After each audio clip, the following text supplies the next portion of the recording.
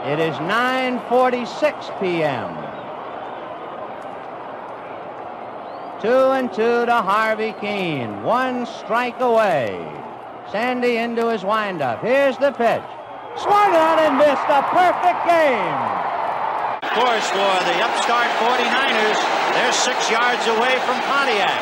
3rd and 3. We'll see a pickup sometime on the right side, possibly. Montana looking, throwing in the end zone. Caught it!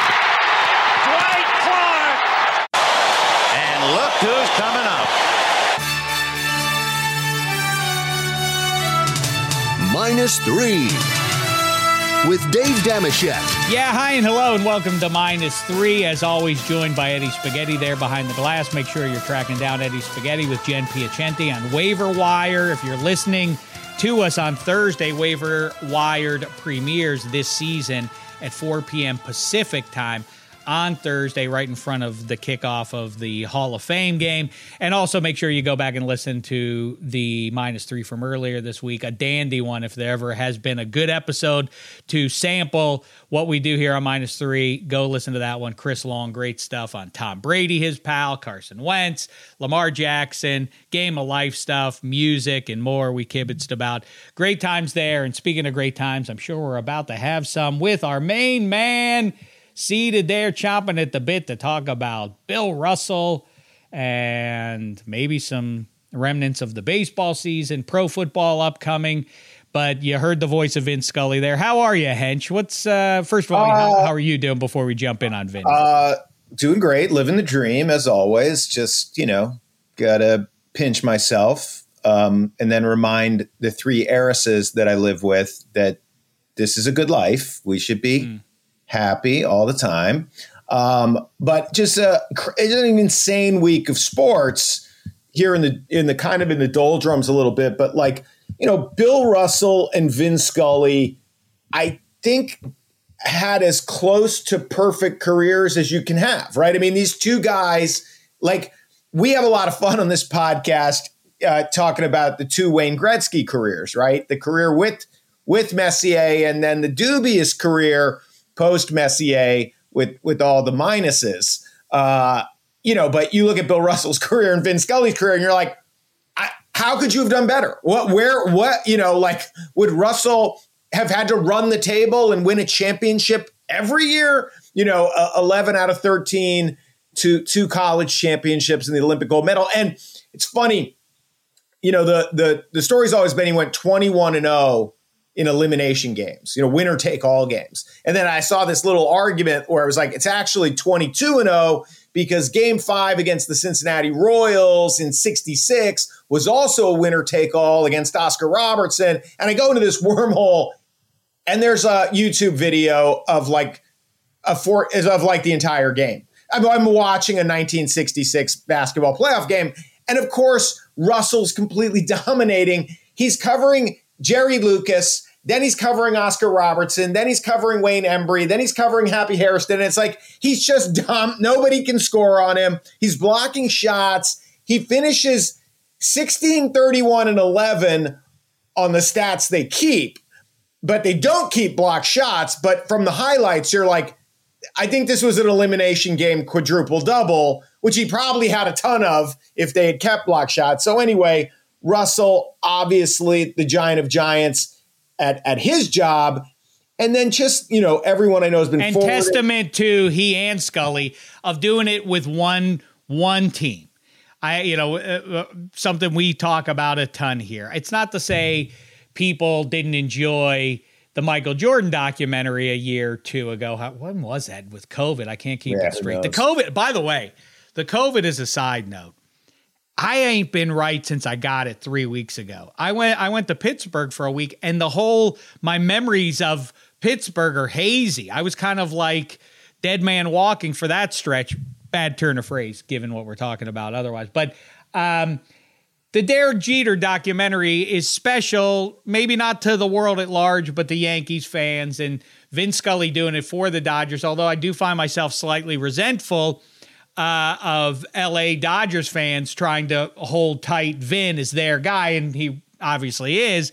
But Man, we grew up, Hench, listening to Vin and Joe Garagiola on the game of the week. And then also you would catch him on the radio or TV calling pro football games as well. He's the best to ever do it. It's so, I mean, we talk about Brady is creating this weird gap, greatest of all time. He's pulling away, obviously, because he'll just never stop playing, apparently.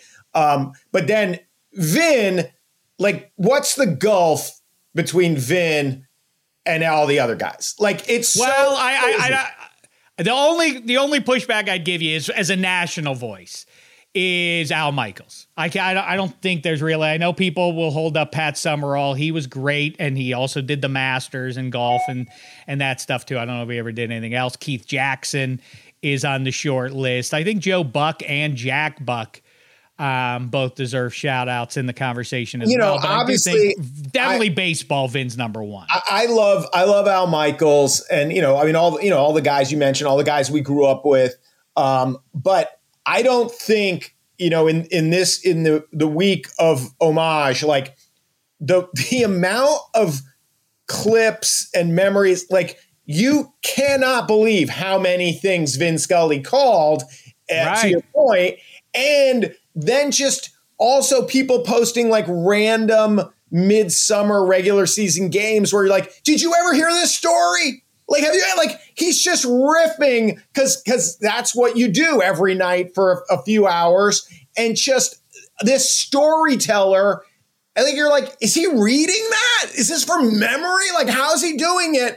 And then he's like, ball 2 in the dirt and back to the story. Like, just, I mean, obviously as a neutral, we have no skin in the game. That's not our guy. Just the best. So anyway, so Bill Russell and Vin Scully creating their own Mount Olympus in their separate sports. But then, in the same week that this Deshaun Watson stuff comes out, and it's a crazy juxtaposition, between the right way to do it. And then this, like, I don't know. I don't want to sound like the old man, like the world's gone to hell in a handbasket, which obviously it has. But like, you guys are going to have to explain to me the Sue Robinson of it all, because I'm like, what?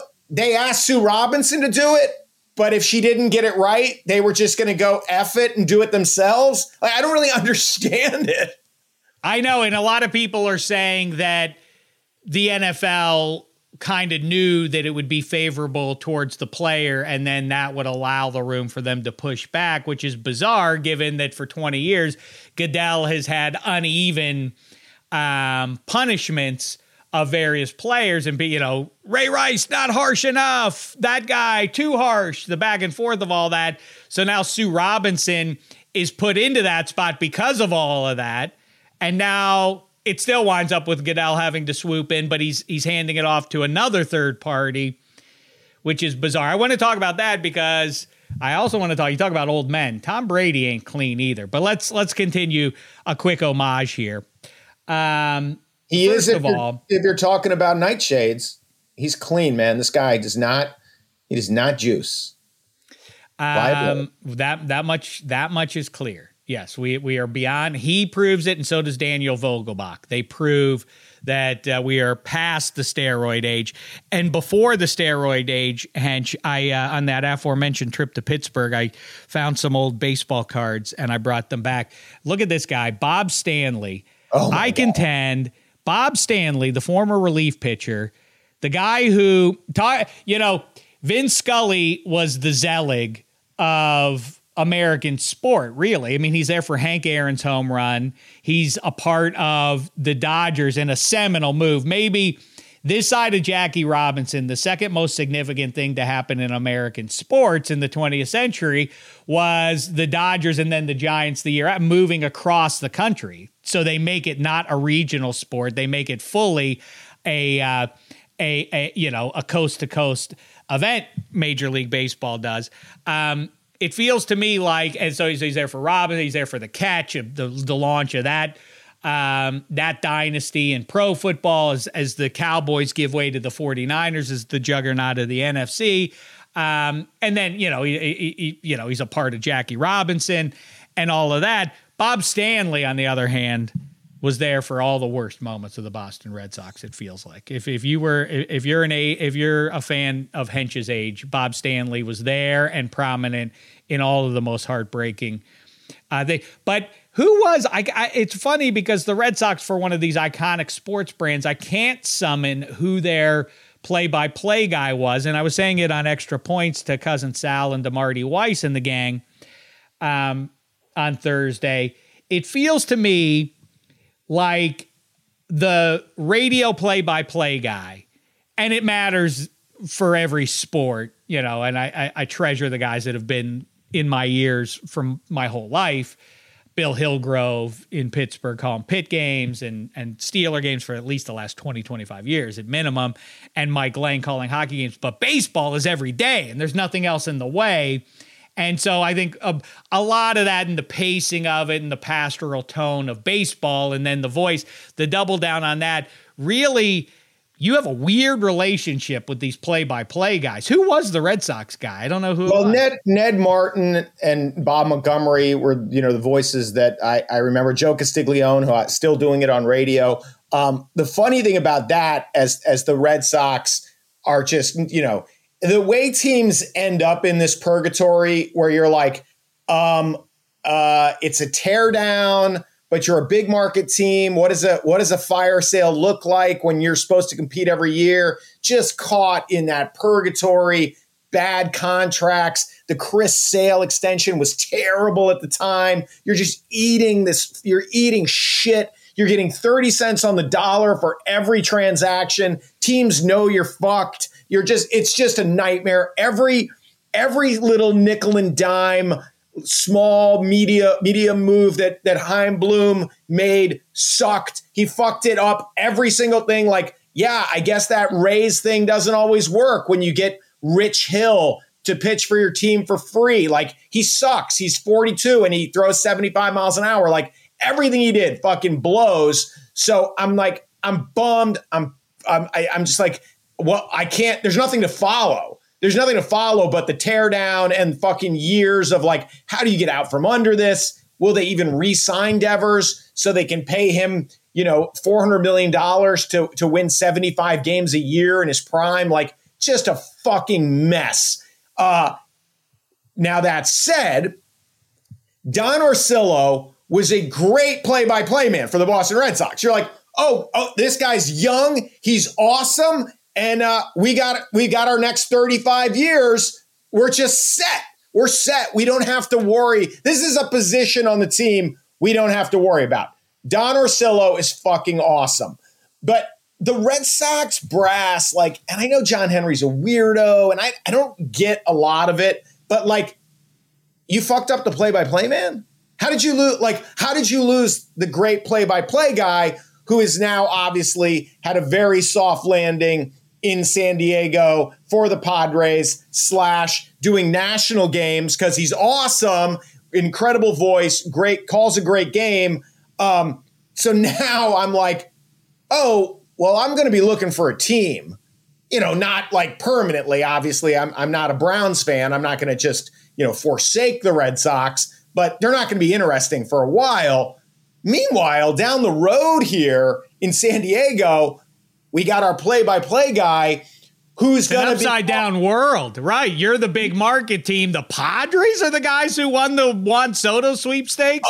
The Padres, I mean, it's not even close. The deadline, so I'm gonna, I'm following my play-by-play guy. And by the way, if you listen to Orsillo's calls, just a pitcher, I think, hit a grand slam for them a couple of years ago. Obviously Drury with the grand slam right after his calls are iconic already. He's amazing. Anyway, so but that, and I'll throw that out here.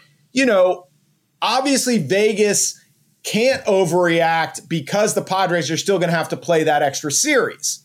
So that number reflects they have they have to play the wild card series. But they're plus 1,000. So they're 10-1 to win the World Series. And you look at the other prices you'll get certainly on the division winners, plus 300, plus 350, plus 430. And I don't think people fully, because the Soto thing so eclipsed the baseball universe that I don't think people have fully understood everything the Padres pulled off. There's never been a deadline like this. They acquire Soto, Josh Bell, and Drury. And by the way, I thought Drury was a bum. So I thought that was really like, and then when he hits the grand slam, I go, that's his 21st home run of the season. So then I go to the OPS rankings. Soto, Bell, and Drury all top 10 in OPS this year. Machado already top 10 in OPS. So now you've got 4 of the top 10 in OPS in your new lineup, while you wait for the guy who led the league in home runs and had a 975 OPS last year in Fernando Tatis Jr. So now your lineup is so insanely deep. And when you look at the Dodgers, you're like, well, who's going to be able to compete? Like, the Dodgers got the best player on the Red Sox. The Dodgers got the best player from the Braves. The Dodgers got the MVP candidate, the other MVP candidate from the Nationals. The Dodgers have just acquired everybody's best player. You'll never be able to compete. Padres lineup's better. It's better. And so then you go, so now you shift. And by the way, when Cronenworth and Voit and Profar are 7, 8, 9 in your lineup, well, now that's a murderer's row. That really is a better lineup than the Dodgers. So you go, well, what about the mound? Darvish and Musgrove are both top 7 in WHIP. And then the big question becomes Blake Snell. Well, I mean, we've all seen it, right? A team says we're going for it. Everybody gets instantly better. Everybody. So Wednesday night, Blake Snell looked like 2020 Dodgers can't touch him, but Kevin Cash is going to take him out of the World Series game. He looked like that Blake Snell, smoking the Rockies, 9 Ks, no walks, and 6 innings. So if you get that Blake Snell with Darvish and Musgrove and that lineup, you're like, well, what about the back end? What about the back end? They got Josh Hader. They gave up a problem for a solution. By the way, you're the Brewers did that. I'm unclear fan. And your team is rebuilding in first place. It's so sad. It's like they're like, well, we can downgrade at closer, but get a couple prospects. You're like, downgrade at closer? You're in first place. What are you doing? What are you doing? So anyway, I think the highlight for the Pirates amidst all this, as you dropped former Pirates names sprinkled on contending teams, was the teenage kid who I've contacted and kibitzed with a little bit, the hero on the banks of the Three Rivers, who went up to Nutting, the Pirates owner, and about to take a picture, and then pulled open his T-shirt, said "Sell the team."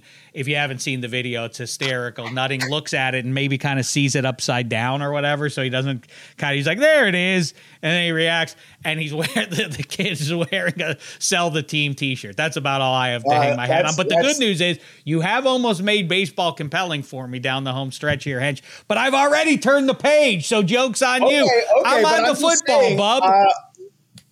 For those of you who would not like to root for the evil empire, the Yankees, or the other evil empire, the Astros, or the less evil but still the West Coast evil empire, right. Dodgers, these teams are not, if you're a neutral, those teams are not fun to root for. No.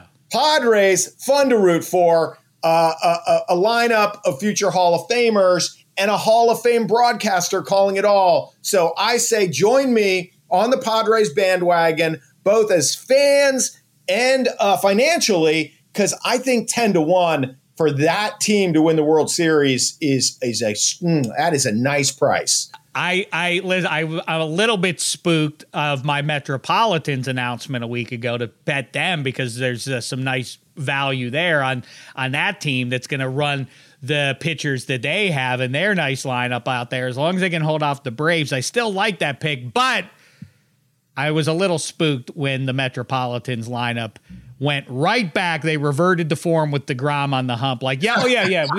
Did you forget? Yeah. We don't score runs when you pitch, pal. So I'm a little bit nervous about that. You did give up an earned run? Well, we're sorry. That's too much. That's too much. Welcome back. Spaghetti. Is it Old Manning cast that we care, or I care? I mean, I remember being at the ocean one summer. We drove out to the Pirates were still semi-relevant at that point. Me and the old man, KDKA, 1020 KDKA, the first radio station in the history of people. It was such a strong signal, 50,000 watt station. You could, if you really struggled and worked at it, you could tune it in on a summer's night. And I remember doing that from the beach, several states away, and hearing the voice of Lanny Fratteri, then the play-by-play man of the Pirates. Are you precious about play-by-play guys? I know, like football, now they make, whatever they make, $25 million, Joe Buck and all those guys. I'm not the baseball radio play-by-play guy, or is that a bygone era? No, for me personally, I definitely care. I mean, I'm lucky enough. I know people like to make fun of John Sterling and Susan Wallman, but I've been listening to them since I was a child, so I'm used to that. And I think my Yankees fans would agree with that as well. They're just a special tandem. It's almost like the cuteness factor of it, of like how silly sometimes John can get. I know he's going to retire soon. It's going to be sad. And even for other sports too, I'm lucky to have like a guy like Walt Clyde Frazier do Knicks games, and I'm lucky to have Sam Rosen, Joe Micheletti, and Joe does a lot of national stuff for the league too. So having them in hockey is awesome. Even before when Hench was talking about Don Orsillo, I was in college at BU when Don Orsillo would do games with Jerry Remy. I watched a ton of Sox games. I love them as a duo. I mean, Boston having like Jack Edwards do Bruins games, like the biggest homer of all time, but it's so fun listening to him. Tommy Heinsohn, a legend for the Celtics, and I'd watch those games. Like, I do appreciate the play-by-play and the announcing team in sports, but I do kind of agree that it is going to like a dying breed sort of thing, especially with games now being on these streaming services and there's different teams. But I do like the uniqueness of each city's and each team's duo they have there. Well, the one thing you should definitely be is a homer. I don't understand what got into your head if you're the local guy that you aren't rooting for that team. Who decided that objectivity is the goal? Who do you think you're talking to other than fans? Of course you should be on board. I love it when the homerism bleeds into like criticism, like where they're pissed. Like they're speaking for us, where they're like, it's not just rah. It's like, what the fuck are you doing? I mean, I love that. And that's when the guys get in trouble. Then they get called down like, hey, you can't put down the product. And, Dennis Eckersley is like, well, do something about the product. These guys blow. I'm a Hall of Famer. What am I supposed to pretend like this is good pitching? How should I call this game? Very, very noteworthy that. The people who don't do that, as I say, Mike Lang calling the Penguins games. I mean, it was a condition that you accepted early on. So maybe that's all I knew growing up. But Mike Lang, like, hey, shoots and scores, great balls of fire versus score. Literally, that was it. Barely uttering a syllable to let you know that the other team had scored. Well, let me jump in quick. I wasn't saying it's bad to be a homer, but my point is, and hence you could. I mean, there's probably like Jack Edwards doing a Bruins game versus the Canadians is probably the single most entertaining, sports hour you'll get from any commentator in the entire nation. Like, that is a special treat because of his hatred, his pure hatred towards the team. Like, that is it's a classic listen to if you're listening to that game. So we got to tell Spaghetti the Mike Lang story because this is actually good old Manning cast. So Shaq and I met on a sports trivia TV show. Like that's where this love affair began. And so we wrote sports trivia questions. What a way to make a living. And I guess we had an announcer category, and I would assume Mike Lang was one of the lower Jeopardy questions in terms of value and difficulty. But I get, correct me if I mess the story up, Shek, but so the question is like, this iconic announcer's catchphrase is, he beat him like a rented mule. Correct? Right. That's the question is something like that, right? He beat the goalie like a rented mule. So of course we're on television and we have a big, corporate, fucking, do nothing sphere overseeing us. And so every sports trivia question had to go to standards and practices. And then because I was the head writer, I would get CC. I'm in the fucking executive infrastructure with all the emails. So this Mike Lang question beat him like a rented mule. It creates 150 interdepartmental emails about like, are any animals going to be harmed during this question? When this question is asked, is there going to be video of a mule being hurt? Like, it just went back and forth. And like, I'm trying to do my job, but I've got all these emails about the Mike Lang animal abuse and, you know, the anti-vivisectionists and like, are they testing cosmetics on any of the mules? What the fuck is going on? Like, it's like a pure bureaucracy, everybody covering their ass. And then I just send an email, reply all, stop bothering me with this nonsense. I just send it to everybody. And then it's like, oh my God, now we have a new fucking cause, which is like, we've got a bad apple on the inside. This fucking hench guy has to be reeled in. Like, and then I just get a series of like, now it's not emails. Now these are phone calls. Do you know who was on that email? Do you know who you CC'd? Like, does anyone not want to admit that it was fucking nonsense? First of all, you're paying me to do my job. Shouldn't you want me to go do my job instead of saying 100 times, we're not going to show Mike Lang executing a mule on this fucking sports trivia question? Anyway, I wonder what, did you ever get a follow-up for buy Sam a drink and get his dog one too? Where you're making a canine drink booze? That's pet abuse. And then scratch my back with a hacksaws advocating for murder. And then, of course, to bring it full circle, one of his goal calls, Mike Lang's goal calls was, oh, Eddie Spaghetti. That's where we came down. But Eddie, because we could, Eddie, for a new listener, Eddie Spaghetti's real name is, of course, Eddie Murphy. And when I met him, I said, well, that won't do. I'm not going to have to explain every show that the new producer's name is Eddie Murphy and have to make some lame joke about like, but it's not that Eddie Murphy. And so that's how he wound up being Eddie Spaghetti on that one. All right, listen. I want to talk about Brady. I want to talk about Deshaun Watson. I want to talk about all of it. To ease us into those conversations, I'm going to give you some props bets and some team results for you. And this one has to do with Deshaun Watson to begin with. I told you this will tee up the Deshaun of it all. That's right. For all the nonsense that got flagged on our little gentle sports trivia show, they didn't notice that we titled the category about Dodgers Rookies of the Year, Dodgers Hand Jobs to Rookies. That was super clever. That was super clever in the 90s, trust us. Dodgers Hand Jobs to Rookies. We're like, we got hand jobs on the big board. Like, we won. It was a big victory for these dummies. Like, and then Phil Mushnick in his review of how sordid our sports trivia show was like he bleeped it. Like, he was like, I can't say what this column is. Hand jobs. Anyway, that teeing you up for Deshaun's job. All right, I got bad news.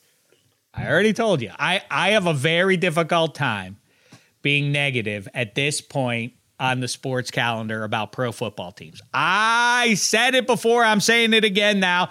I can talk myself into the Jaguars. I can talk myself into the Houston Texans being at least better than people anticipate them being. I can talk myself into every team. I, however, have already announced that the Texans might have a little bit of a boost to what you saw last year. Davis Mills may prove to be the real deal. It doesn't end in a playoff spot, not in the rugged AFC of 2022. So no playoffs for you. Sorry, Seattle Seahawks. I don't know if you heard Russell Wilson is gone. Pete Carroll's now got the COVID. That all amounts to no playoffs for you. These all add up to a great parlay when I complete the deal. I'm ready to announce the third team. Bad news for you. You got some bad news earlier in the week, presumably. We'll see where it lands, Cleveland Browns. More bad news for you. No playoffs for you. Even with Deshaun Watson, if he were to miss just 6 games, and I know their schedule is light the first 6, you still have the Ravens, who are legit, and I think might be the best team in the AFC. They may not have the best record, but I think they're in contention at this point for me to be a real scary team. By the end of I remain skeptical of them in January, but through the 17-game regular season, I think they're going to be real tough this year. And the Bengals, what's going to happen to them? And at minimum, the Steelers' defense should be stout and a difficult. And Steelers tend to handle the Browns. So Browns ain't making the playoffs. I'm sorry about that. Now, quickly, let me give you a few player props. Hold on. Okay. Real quick, though. Okay. So I don't disagree with any of that. I don't know who would. I actually think that the Texans' position groups are so wretched. I could see them going under 4.5. I don't think playoff is a conversation.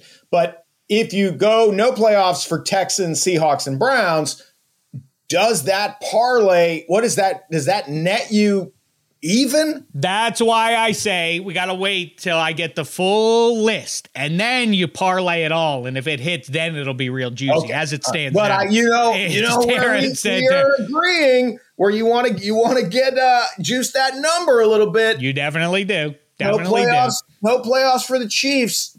All right, we'll get ugly in a minute here.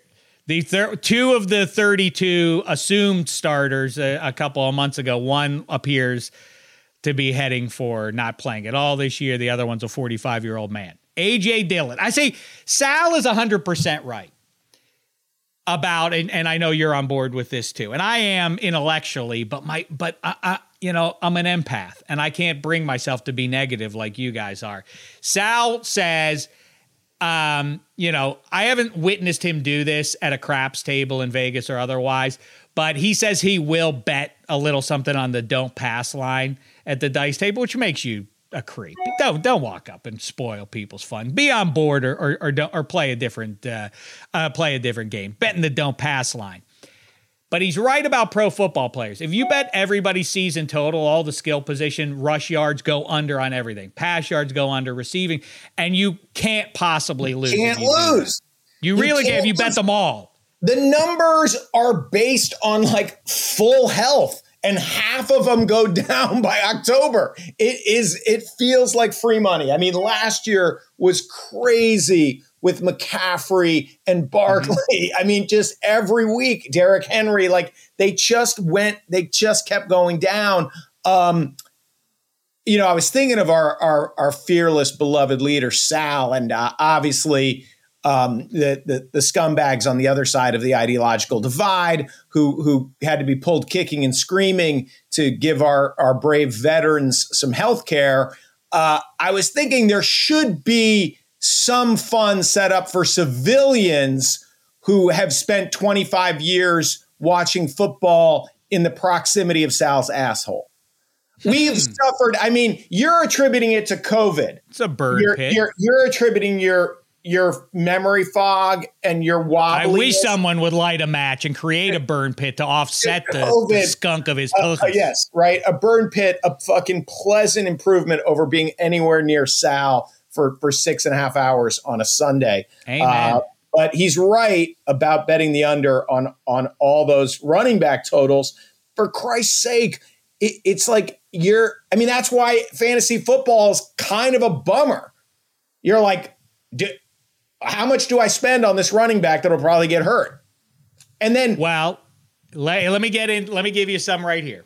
I can't help it. Maybe these are the exceptions that prove the rule. Maybe Dave's just a pie-eyed optimist. Either way, A.J. Dillon, over 750.5 rush yards. He already did that a year ago. Does memory? I looked this all up and confirmed it all. A.J. Dillon did this a year ago. He feels like he's tracking towards not 50-50 split with Aaron Jones, but I feel like things are moving in the right direction at the position. And also, it stands to reason that the defense for Green Bay looks like a unit of great strength, more so even than last year.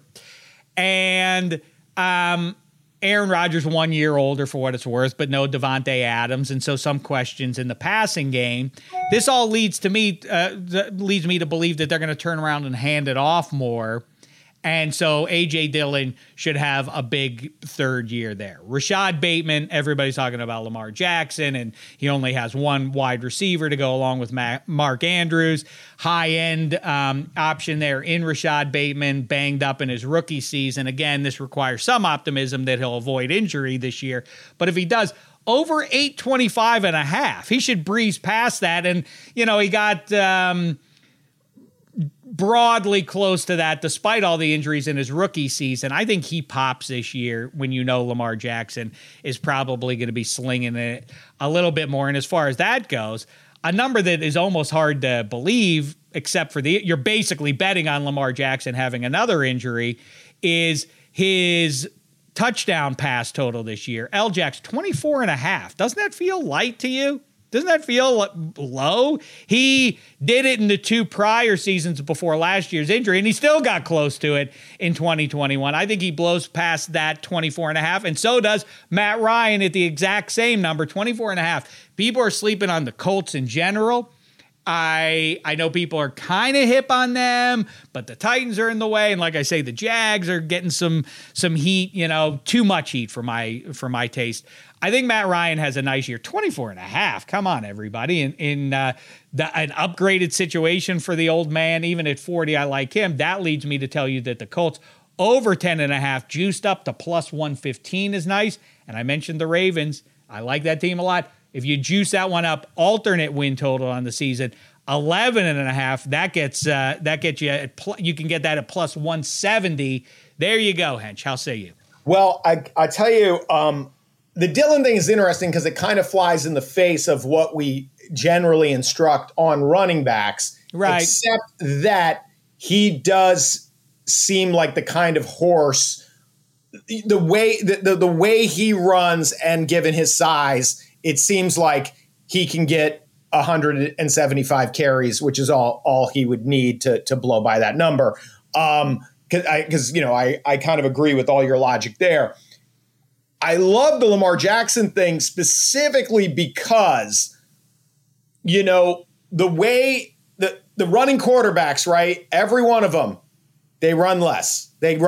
Like you just, it's like you're gonna burn out. You're gonna burn your guy out. You're gonna ruin your team's chances of winning. So it's like first and goal at the 2. Maybe it's Mark Andrews and not the tuck it and run and try to get to the pylon and take a beating. So 24.5 does seem low for LJ. I'm a little conflicted on the Colts, not the win total, which I agree with, but I don't know how much Matty Ice has left in the tank, and I do think that could be a lot of. Well, you know what? My pushback on that is kind of what we've talked about. Our pal Maurice Jones-Drew always points out. How did Frank Gore? How is he relevant so deep into his career when most running backs wear out? It's because he was never based around speed. Chris Johnson from the Titans was all about speed. Once he lost just a tick, once he lost 1 mile per hour, then he became normal. His greatest superpower was gone. Like Tom Brady, I'm not saying Matt Ryan is Tom Brady, but it was never predicated on physical skills, that would diminish over time like it did for Roethlisberger or Cam Newton or someone like that. So I think Matt Ryan is well positioned. What's he going to lose? What's gone from Matt Ryan's game at the age of 40 that he didn't have at 35? All right. Well, I like Lamar Jackson more. Hey, let's work in a quick break here.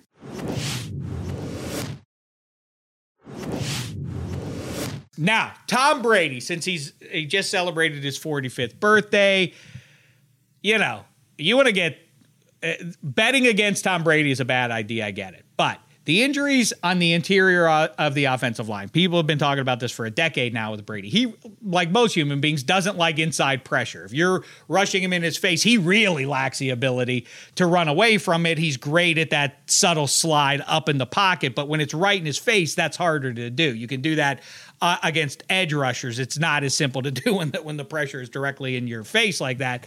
But, and injuries to receivers and all that. All that aside, this crap with him again with the Miami Dolphins, and it's been going on for 3 years now. So 2019, aren't you as a Patriots fan, you're going to let him off the hook before you even open your mouth? You're not going to keep, he won enough for me, I don't care. This guy, I laid out a theory.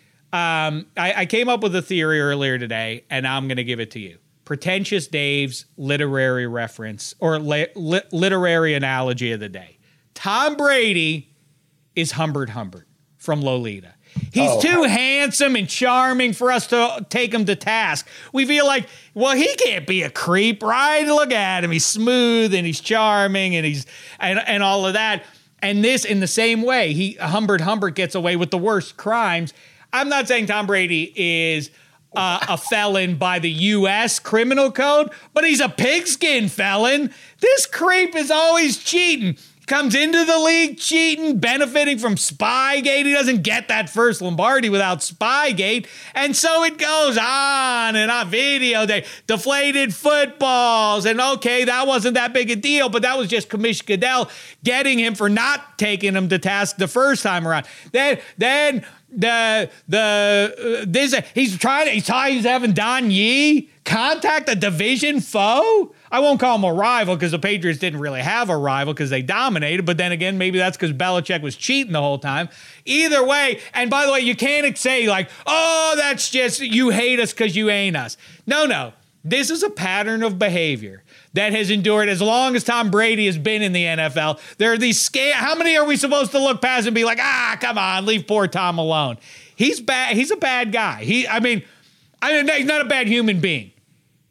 He is one of those people who, like me, when I used to play Monopoly with my sisters, I would always, because they wouldn't notice, they weren't paying attention, and so I would take advantage. I would take some of those dollars and I'd slip them under the game board, and then I'd break them out at the appropriate time.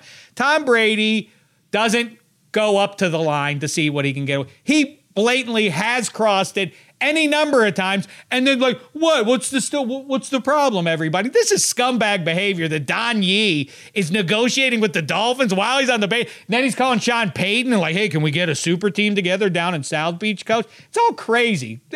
Go ahead, Hench. I'm curious if you disagree with any of what I just said. Well, I don't know how old the girl in the bathroom was with your beloved QB, so I won't fucking use the Lolita comparison. Jesus Christ. Yeah, why would you do that? See, look who's what about now. You're the guy who's like, it's all about player empowerment. Like, fuck these owners. The players have to have more power. I'll tell you the literary analogy I would use with Tom Brady.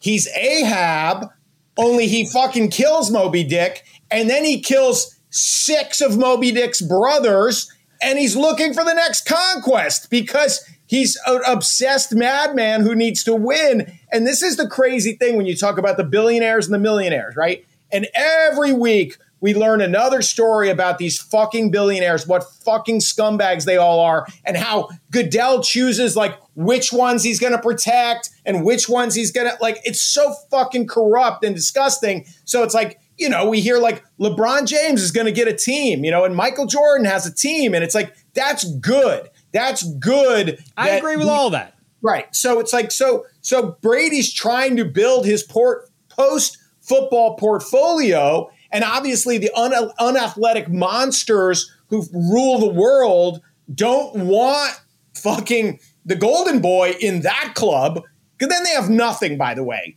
If you're just a fucking fat fossil fuel piece of shit billionaire, and it's like, but Brady and LeBron own teams, what do you got? You got nothing but your fucking super yacht.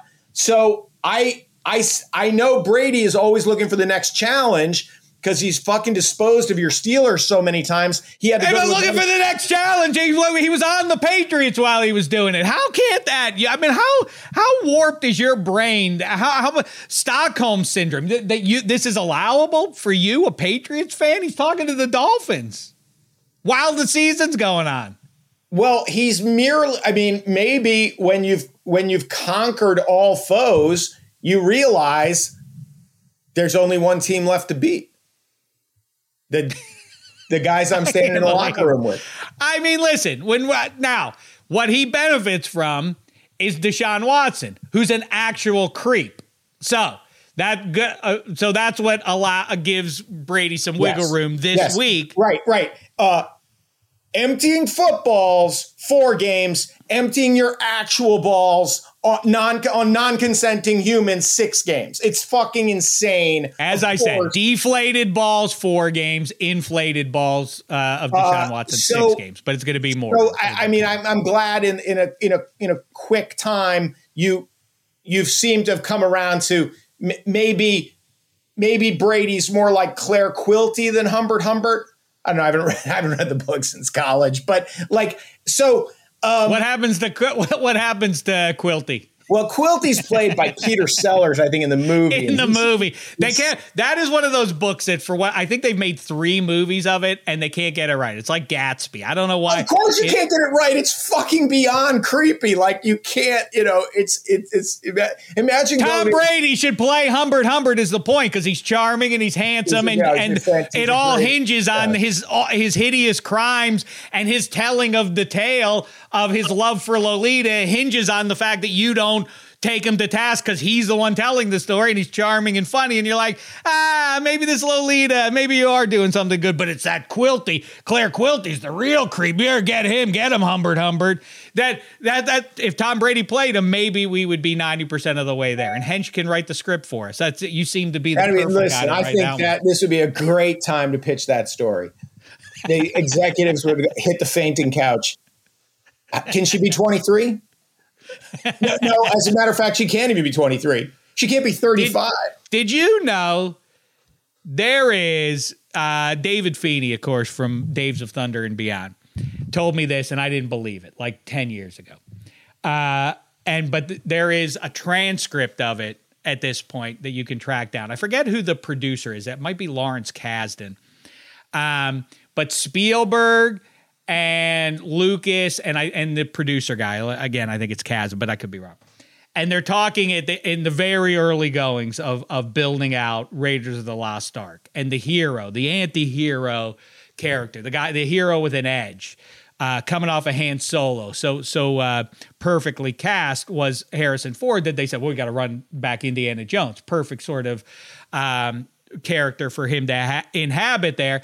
And Lucas and Spielberg are going back and forth. And he's like, he's got to be a bad boy. And Marion, when he goes in to in Nepal or where they are in the frozen mountains and playing the whiskey drinking game after hours and all that, and Marion says, I was a child. You knew what you were and you knew what you were doing. And I was in love and, all that kind of stuff. Lucas tells Spielberg and the other guy, like, when they met, she was 12 years old. And when they had their affair, she was 12. And they're like, what do you mean? She couldn't be when they were having a sexual relationship, George. And he's like, no, yeah, that is what we want. She's 22 when we meet her. And that was a decade ago. So she's 12 years old. And they're like, that is not a movie that we can make for the mainstream. And Lucas continues to fight for it. It's one of the most insane. You read it on the page, you're like, what the hell? But they want to. If you watch that scene in the bar, it's like, no wonder she's so pissed off. Hero with an edge. He's got a little edge to him. Yeah, well, maybe not. Not quite so serrated. A little gentler. If you read Easy Riders, Raging Bulls, which is fucking incredible, Spielberg comes across as sane, as he does in the story you just told. But all those other guys become so wildly successful. Coppola, Lucas, William Friedkin, Tom Brady. They all just float out into their own lawless international waters. Like you can tell that they're like, yeah, okay, she's 12. You're like, when was the last time you were on planet Earth? Fucking Christ. This leads me into I said this to Chris Long. You guys have heard me say this now for a couple of months now, or in fact for the last decade. I think professional athletes, I'm not making excuses for them, but celebrities who have been celebrities for too long, whether it's a guy who was a president or was making $40 million for a decade playing a sport or whatever it is, your brain becomes warped, and you whether you recognize it or not, you reside on a different plane than normal human beings do.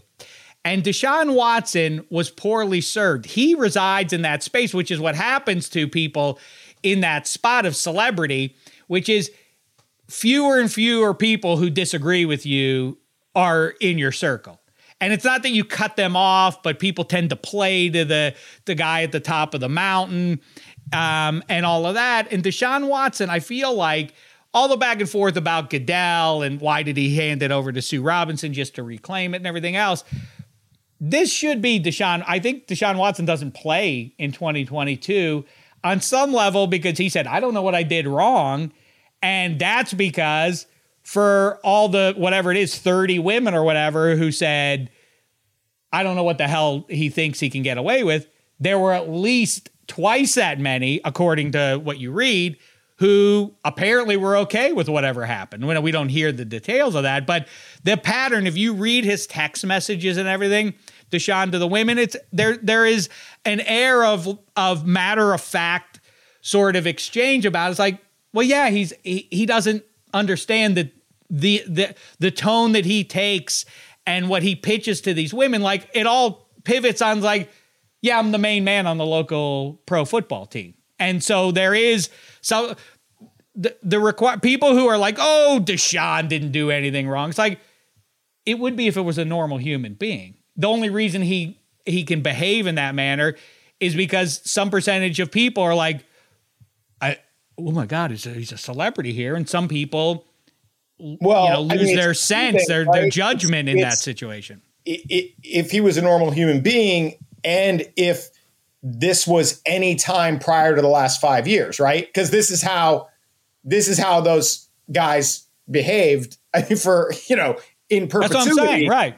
And so Deshaun is kind of like, when he says, I don't know what I did wrong, he's saying, I'm just doing what all predators have done before me. And then someone's like, yeah, that's not cool. And so, but my point is nobody said that to him. In his little circle, you see that's where the failing is that none of his pals go like, if they're offering you 10 games or a suspension, Deshaun, take it, man. Don't push this. This is not good long-term for you, for your especially bank account, for your profile. The whole thing was structured to take the year off.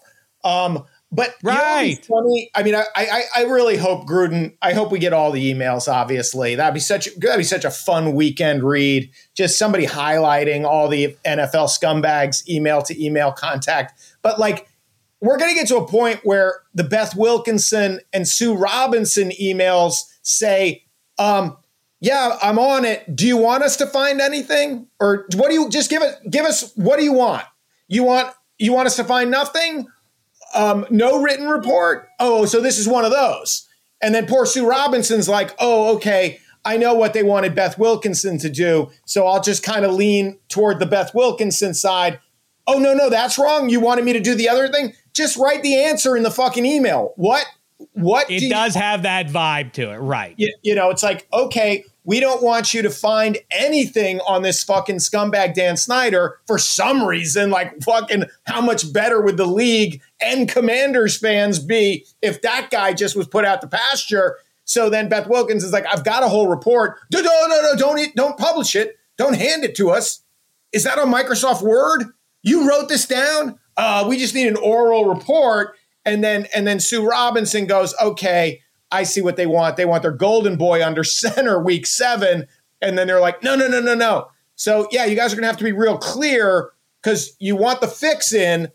Gruden bad, Snyder okay, Deshaun bad. Like, it's so – and the weird thing about it is the NFL run by scumbags, owned by scumbags, just fucking terrible human beings, one story after another. It's so depressing when you realize who the masters of the universe are, and then, except for the part, by far the best product in sports.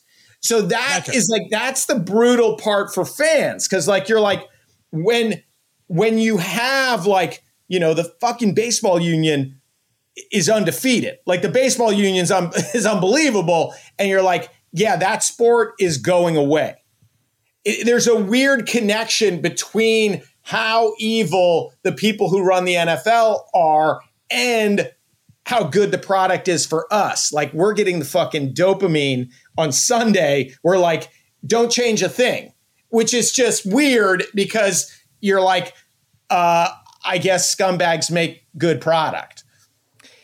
I think that's fluke, that we enjoy football more than we enjoy watching the other sports. Right. I don't think it's anything that the 32 owners did or Roger Goodell did or otherwise. We love fantasy football. We love betting on it. NFL Films and the Sables made it, look like a movie with the music, and all that stuff feeds it. And the once a week of it is no, but like everything. So like the NFL owners, like obviously the owners in all sports just want to maximize profits. So the NFL owners go, we want to maximize profits this way, and this way. And then we're like, ooh, Thursday night football.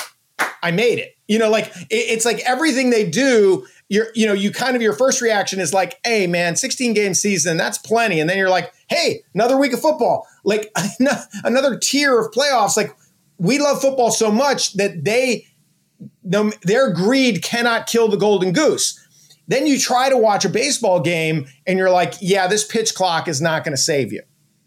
It's unbearable watching this lava lamp. So I don't know, in a weird way, I'm like, I wish these were better human beings, but I don't think it's a fluke.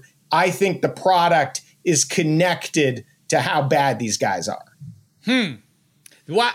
I mean, I get it at the player level. Sure, it's violence, but why the owners would present as but you're exactly right. I mean, as a group of human beings that you can categorize under one heading, NFL owner. I mean, imagine that. And by the way, Goodell taking the ball back from Sue Robinson. I don't know what. Maybe I'm just a conspiracy theorist, but I guess by taking it back, he can cast aside stuff that he deems irrelevant. But if the players union wanted to, can't they then say, hey, the Houston Texans enabled this behavior. You need to look into that ownership group and hammer the Houston Texans some more too. And so potentially, I wonder if Goodell's opened a can of worms that, the incompetence of D. Smith and the players union is maybe what they're depending upon. I hear you. And it's also I'm sure there's a Roger Goodell text to Alex Jones. Go get him, bud. Go get him, bud. You mentioned wanting to see all the text messages. If I had to choose, could I either see Gruden's or could I see Alex Jones? I don't know. That's Sophie's choice. I'm going to have to take a weekend to render a final verdict on that one because it's going to be juicy. Alex Jones's texts are fucking Lolita at this point. It's too stomach churning. I can't. I've already assigned Lolita to somebody else, so too late. That's your guy. Your 45-year-old man there. Anyway, speaking of scumbags, okay, one last thing. Before we get out of here, we didn't do it for a week, and we have to let Hench get another bite at his bitter apple. That is the Live Tour. How soon? Yes. I don't know if you heard Greg Norman. Greg Norman was asked by his friend Tucker, like, why are American golf fans so offended by that? He said, I don't know, and I don't care. Well, that's honest. He definitely doesn't care, but it is crazy. Golf, and you're obviously much more of a golfer than I ever was. For me, being such a fucking poor hillbilly, golf was always very intimidating because I was like, am I allowed to stand here? What's the 90-degree rule? I don't even know what it means to walk through someone's line. Like, I don't have the right clothes or equipment, but there were just so many rules. And the part of those rules is like those rules stem from a rectitude. Like, there is a right way to do things. There's a right way to behave. Of course you would call a 2-stroke penalty on yourself. You don't need a viewer to call in because there is such moral rectitude allegedly built into this sport. So it's, it should be self-policing, right? But then what we've seen, the reality is like, a lot of cheaters play that sport, and the biggest scumbag in the world their fearless leader who owns the golf course cheats at everything. He cheats at golf. He cheats on his wives. He cheats on his taxes. And they're bowing down. They're bowing down and chanting, derogatory chant about the sitting U.S. president while they fillet a fucking dictator terrorist. You're like, what is happening? What fucking Robert Heinlein science fiction story are we in? Like, these monsters are fucking gleefully cheering the regime that wishes death to the great Satan. And here is the great Satan. And I was thinking, it's like, golf used to pretend to have this code of ethics, this purity. Trump parks his fucking cart on the green. He goes 6-footer. I'll give it to myself. He kicks his driving through someone's line. That's way out of bounds. Yeah, he kicks his ball out of the rough. Like, he's like, I'm done with that whole, like, he's just such a fucking cheating scumbag. And it's like, so of course the Live Tour is just like, this other scumbag goes, I got a shitload of money. And then all the Greg Norman scumbags go, we like money. We like money more than anything in the world. And we're fucking willing to lay down with anybody. We're willing to forget 9/11 and Jamal Khashoggi to fucking lie down with this scumbag. By the way, we're already lying down with this fucking scumbag. It's insane to me that, like, I mean, at a golf course, you've got Tucker and fucking MTG leading a chant against the American president at a course celebrating the fucking Middle Eastern terrorist. Like, I thought you could rely on Republicans to be Islamic phobic. Like, what the fuck? USA. I like Greg Norman. The recurring response that these guys have is great for the shark to do it. The shark to say he just loves golf so much and he loves spreading the good word. Like, well, if you can make golf popular among affluent people, you're really going to have something, Greg Norman. Like, what? Spreading it to whom? Who are you spreading? What in your brain do you expect us to believe, or do you just expect us to be so dumb that we'll just take your word for it? What is it that you think the Live Tour is doing that promotes golf on any level that Tiger Woods and the Masters and the U.S. Open and the British Open don't? What vacuum are you filling? It's so absurd on face to claim that. And Charles Barkley's as bad as everybody else in that mix, saying, I'm angry that people even question me being willing to take that money. That's none of your business. So we're allowed to moralize. We're allowed to get up on Mount Pies. You should read the 9/11 family's letter out loud on the air, Charles. If you think it's neither here nor there, read the 9/11 family's letter out loud on the air, and maybe you'll get educated. Now Thomas Friedman in the Lexus and the Olive Tree, I think, was making the point like, hey, no matter how shitty different countries are, if they start sharing commerce and you get a McDonald's and a Lexus dealership, they're less likely to go to war, so that, like, this idea, and obviously that's the rationale for Fight Island, and we'll go to the United Arab Emirates, and we'll just, It's like, and actually because they want to be welcomed into the Brotherhood of Nations, they'll actually nation building. This is not that, right? This is this is the other side, the opposite. And so of that. I know that argument, but it's like, and like the fucking, we bombed, and we're coming up in a couple days here on the anniversaries of Hiroshima and Nagasaki, but we do business in Japan, and we shake hands, and they go, they're cool, I guess, with our marketplace being open to their products. So there is something to be said for moving over the course of decades toward a democratic free market relationship with other nations that you were formerly adversarial with. Of course. He just killed Jamal Khashoggi.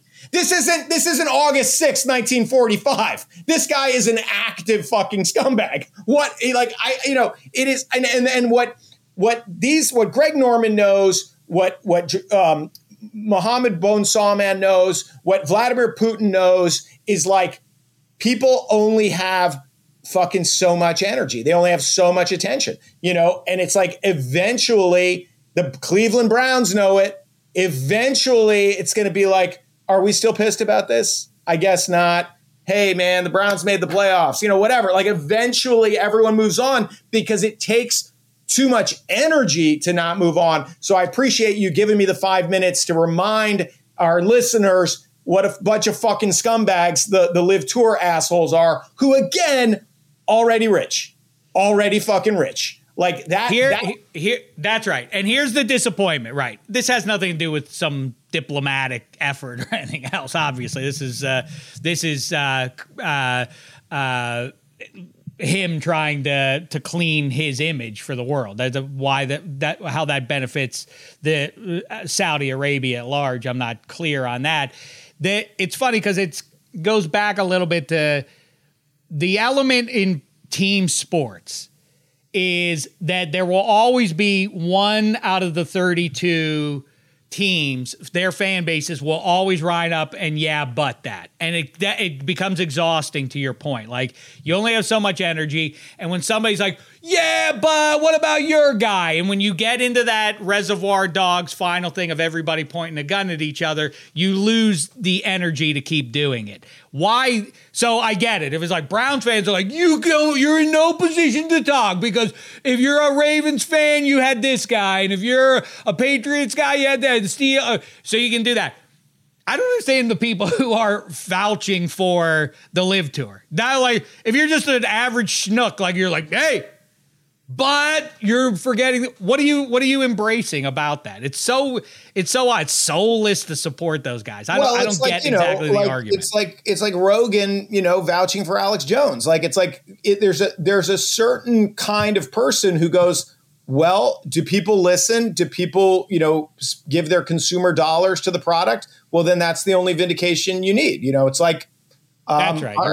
You're right. So it's like, okay, well then the AR-15 industry is fucking doing great business. So it must be right because people buy it. So that must be awesome. In some weird way, you're exactly right. And you bring us all the way back to where we started this episode. Vin Scully and Bill Russell, guys who did it, are legends and are cherished a little bit more because they did it with one team their whole way. And that there's when you allow yourself, when you give into your lesser angels without being too making it too cheesy, as a fan, and you give into the idea of like, hey, bottom line's all that matters. And when the bottom line is for the golfer, otherwise how much money he makes, when you allow for that, what you get to that place by as a fan saying like, I don't care if he's a good guy or not, as long as he's a winner. All I care about is winning.